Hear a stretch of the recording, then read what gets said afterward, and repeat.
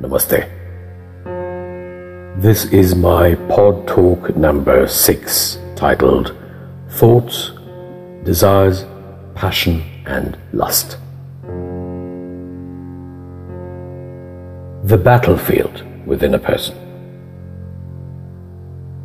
We are all aware that the Srimad Bhagavad Gita is a dialogue between Arjuna and Bhagavan Krishna.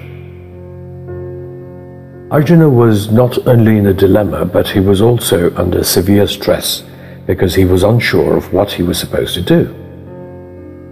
He found it difficult to decide what was righteous and what was not. This uncertainty led his mind to his being deluded, which in turn made him consider giving up and walking away. He was also ready to stand unarmed and get killed by the Kauravas. In Shloka 146 he said, "It would be better for me if the sons of Dhritarashtra killed me with weapons, while I stood unarmed and not resisting."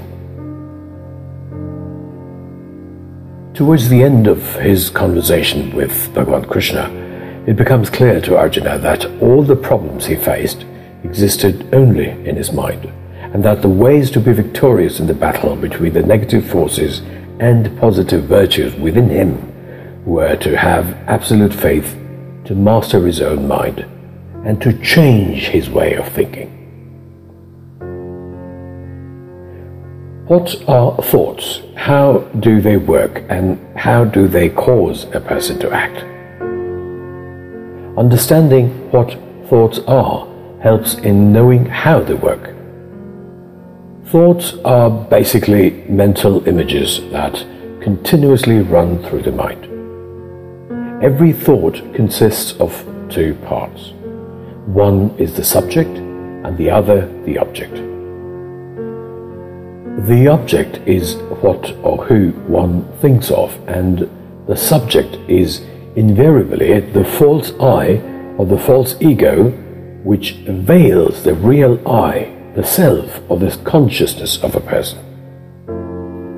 This false ego is based on the identification of the self with the body, along with its attributes such as strength, beauty, general appearance, and so on. Understanding the self in a person is dealt with in detail in the Bhagavad Gita. The real I or the self in a person is neither the body, the mind, nor the intellect, but it is that which a person cannot exist without. It is the divine energy known as life that exists in all living beings, which on departing leaves behind a dead being. A person can exist without limbs and many other organs, but not without the self or life. The self is distinct from the body and the senses. However, the subject of the thought, which is the false ego, sees itself at the center of all its thoughts. A desire is a thought in which the false ego visualizes the person to be receiving some kind of gratification or benefit, while the self does nothing. Shloka 5:14. The self, which is the master of the body, creates neither activities nor the fruit of actions. All the actions are performed by the gunas, or the three modes of material nature. Shloka 13:31. Being without a beginning and being devoid of any qualities, the Supreme Self, which is imperishable, though dwelling in the body, or Arjuna, neither acts nor is tainted. When one stops seeing all living entities as separate entities, and when he sees them as situated in one, he attains the Absolute. Let us now take the example of a person who is seated on a chair in the library and is reading a book. This simple example should further help in distinguishing the real self from the body and the senses. The person's body is seated on the chair, and the hands hold the book. The person's head is pointed towards the book, and the eyes look at the book. The lens in the eyes of the person focus and refract onto the retina the light reflected from the page of the book. The optic nerve communicates the signals to the brain, which processes the data based on the existing cognitive skills and the memory bank of the person. Finally, mental images of what the words in the book describe are created and projected in the mind of that person. It is evident from this example that the self in the person is not doing anything at all, except for being an observer of this entire action of sitting, reading and understanding. The actual doers are the three gunas, which influence the thoughts of a person. Shloka 327. All actions are done by the three gunas of nature, but he whose mind is deluded by false ego and arrogance thinks, I am the doer. The shlokas 5.8 and 5.9 in Sanskrit and then in English. Naiva kinchit karomiti yukto manyeta tattvavit pashyan shrunvan sprshan jagran nashnan gachan svapanchvasan pralapan visarjan gurhanan nunmishan nimishan napi indriyan indriyartheshu vartantaiti dharayan. A person of selfless action thinks, I am not doing anything at all, even while seeing, hearing, touching, smelling, eating, going, dreaming, breathing, talking, giving up, accepting, opening and closing the eyelids, believing that the senses rest in sense objects. Devotion and meditation help people in freeing themselves from the clutches of the gunas which cause the cycles of births and deaths. A person who reads and understands the Srimad Bhagavad Gita can easily learn the art of mind management. It is the knowledge, the wisdom to know how to act on thoughts. How can we control thoughts which are so difficult to manage? There are thousands of thoughts that cross our minds every day. We are conscious of each and every one of them because no thought can ever pass through our mind without our knowledge. When thoughts cross our mind, we choose which one to act upon and which one not to. We certainly don't act on all the thoughts that run through the mind, but we choose only some of them that somehow interest us. Acting on a thought is the process of taking the necessary steps in order to realize the mental image that was visualized earlier in the mind. The thought could be of acquiring something or someone because we like or love the object, or it could be of destroying something or someone due to our dislike or hate towards that object. Liking, loving, disliking and hating stem from the senses of a person. They are merely emotions which, when left uncontrolled, can even go against the interests of the person. Such thoughts are also the greatest hindrance in their path of spirituality. Shloka 334. Both attachment and repulsion for sense objects rest in the senses. One should not come under their control because they are obstacles in one's path towards self-realization. Thoughts are very powerful and their intensity is influenced by the way one perceives an object. A particular object may be liked by someone but not wanted by someone else. That is the way the business of trading works anyway. The seller strives to get rid of an object for a price to a buyer who pays the price for the very same object because he or she badly wants it. The object remains the same, but the way one perceives it is different. One wants it while the other wants to get rid of it. Mental turmoil is usually caused by improper prioritizing of objects in the mind. A particular situation which is looked at from a different point of view completely alters the mind of a person, although the situation does not change at all. Let us consider a situation where a man rushes out to the street because someone told him that his car was on fire. He's under severe stress as he dreads the loss of his car, which had cost him a fortune. But when he nears the car, he realizes that the car is not his, and he calms down immediately. The situation and the object are the same, but the way he perceived them changed, and hence the state of his mind too changed. The lack of attachment or mental connection towards the car calmed him down almost instantaneously. He did not have any sense of ownership of the car, and therefore was not bound by motion. The manner in which one perceives an object determines the subsequent emotion of liking or disliking the object. Everyone has the ability to hold a thought, entertain it, act upon it, or replace it with some other thought.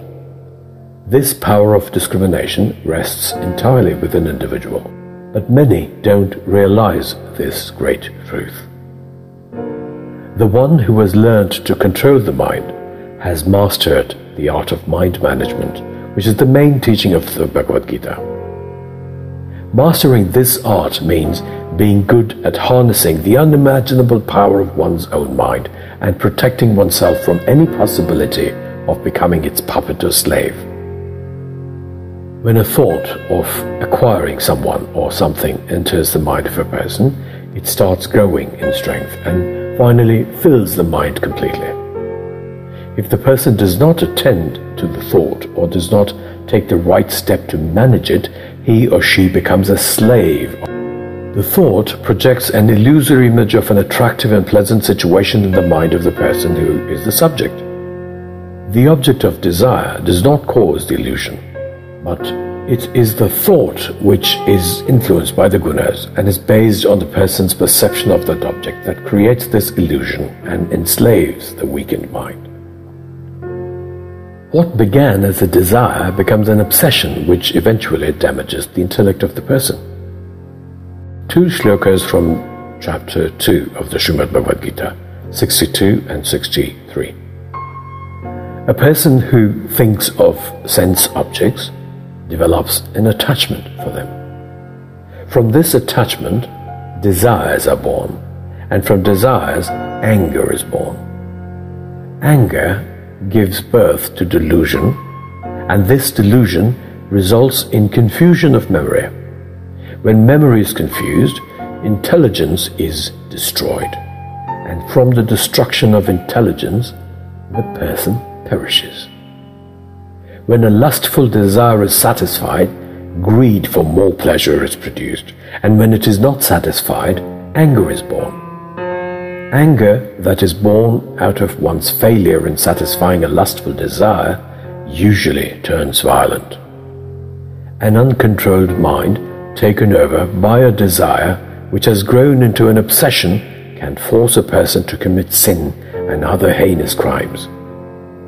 When Arjuna asks Bhagavan Krishna to tell him what exactly makes a person commit sin, Sri Bhagavan said in Shloka 337, lust and anger are born out of the quality called Rajasguna, which is the mode of passion. This is all-devouring and greatly sinful. You must know that this is the greatest enemy in the material world. Civilized conduct and respecting social norms differentiate human and animal behavior. Humans are the beings that are endowed with the sattvic and rajas gunas apart from the tamas guna that exist in all living beings. When children are born, their families and the society they live in teach them social rules that have been developed by humans over a large period of time. This enables them to develop their social skills, which are aimed at making the child a civilized person fit to live in a society consisting of males and females. People who develop their natural power of discrimination do not find taking control of and managing thoughts to be very difficult. All kinds of emotions, such as love, hate, joy, pain, sorrow, anger, and guilt, originate in the mind, and a mind that is well under control makes the person suitable and useful to the society. In order to control the mind, purifying it is absolutely essential. The study of spirituality is the journey towards achieving mind purification. What are desire, passion, and lust? What is it that causes a person to sin? Shloka 340. The senses, the mind, and the intelligence are called seats of lust. They cover the power of discrimination and knowledge and delude the embodied being. Behind every action that is consciously done by a person, there is an engine called desire. Whatever action people do is aimed at attaining happiness or some kind of a benefit. Even in the case of a person who committed suicide, there was a desire to die. It is desire to live that drives a person to work and to be social and friendly with others. Desire exists in the senses, in the mind, and in the intellect of a person, and they are thoughts that flow continuously through the mind. Desires usually arise due to the following.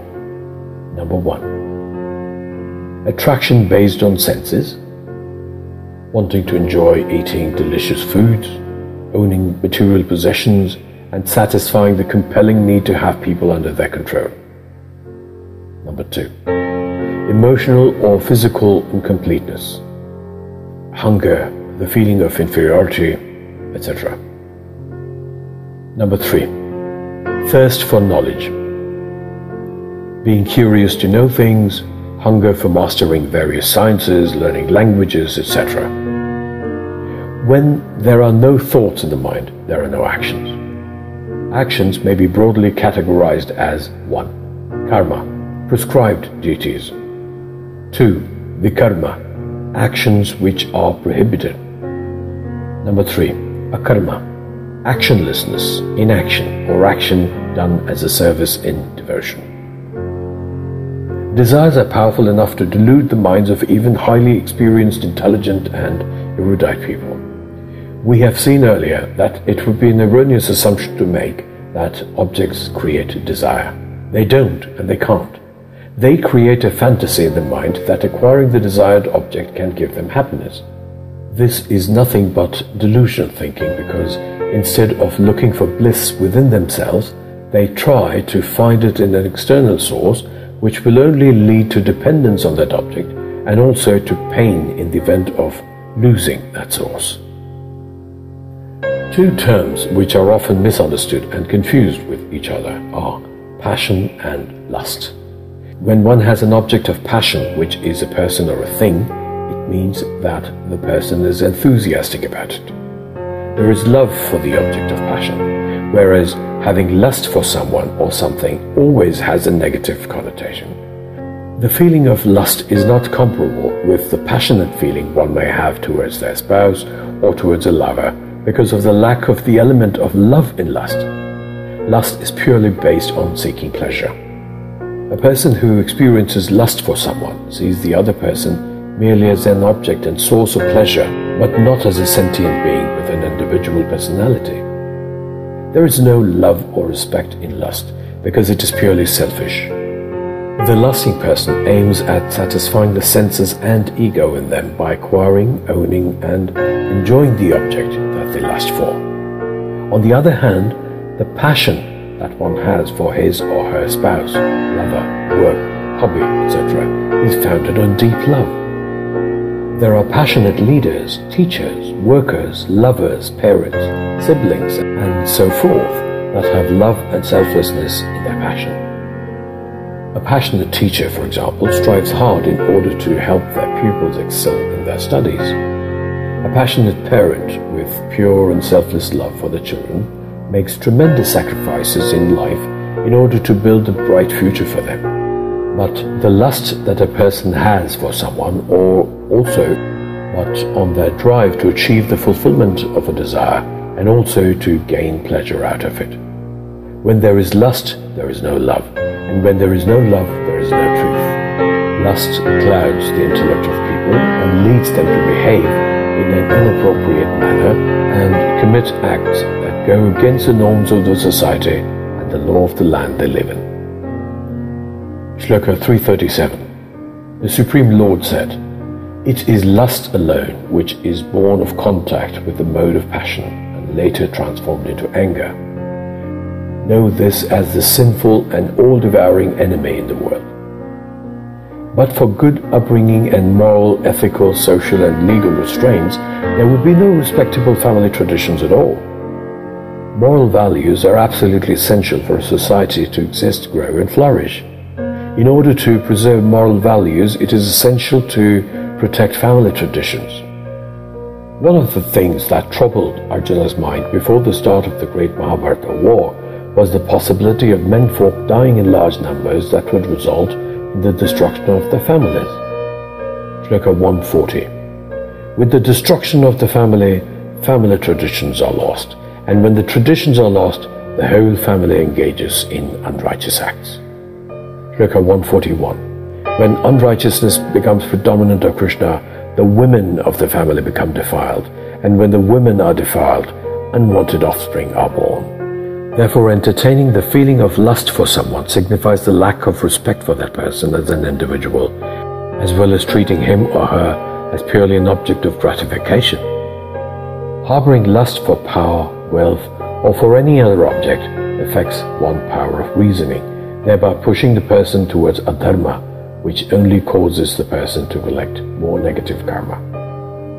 Shloka 624. Yoga has to be practiced after having completely renounced all desires born of fancy and by controlling the senses by the mind alone.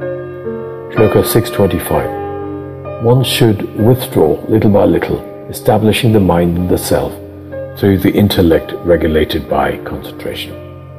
He should not think of anything else. Shloka 626.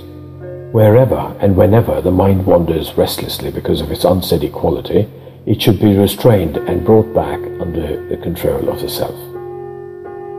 627. The yogi whose rajas or passion is pacified, has a tranquil mind, is sinless, and is identified with the Supreme Brahman, attains the highest level of happiness. Overcoming lust is the first part of the process of mind purification, which is the most important prerequisite in the journey towards attaining the highest goal. True bliss and happiness are not outside of a person and objects of desire, but they exist within oneself. It is absolutely essential to fight and win the true battle within oneself between the negative thoughts and positive virtues by destroying lust and desire. Lust is simply not worth the huge risk of destroying one's honor and social standing that it brings along with it. True love for Bhagavan Krishna and an extremely close relationship with him protect devotees from illusions created by the mind. Shloka 15.5. Free from pride and delusion, victorious over the evil of attachment, dwelling constantly in the self, their desires having completely turned away, freed from the pairs of opposites known as pleasure and pain, they will certainly reach the eternal goal. Shloka 1858. Mentally renouncing all actions in me, having me as the highest goal, and devoting yourself intensely to me, you are under my protection. Resort to spiritual intelligence and have your mind always fixed on me. The one whose mind becomes pure evolves spiritually, gives up all objects of desire, is free from pain and sorrow, and moves towards the supreme goal of being one with the whole.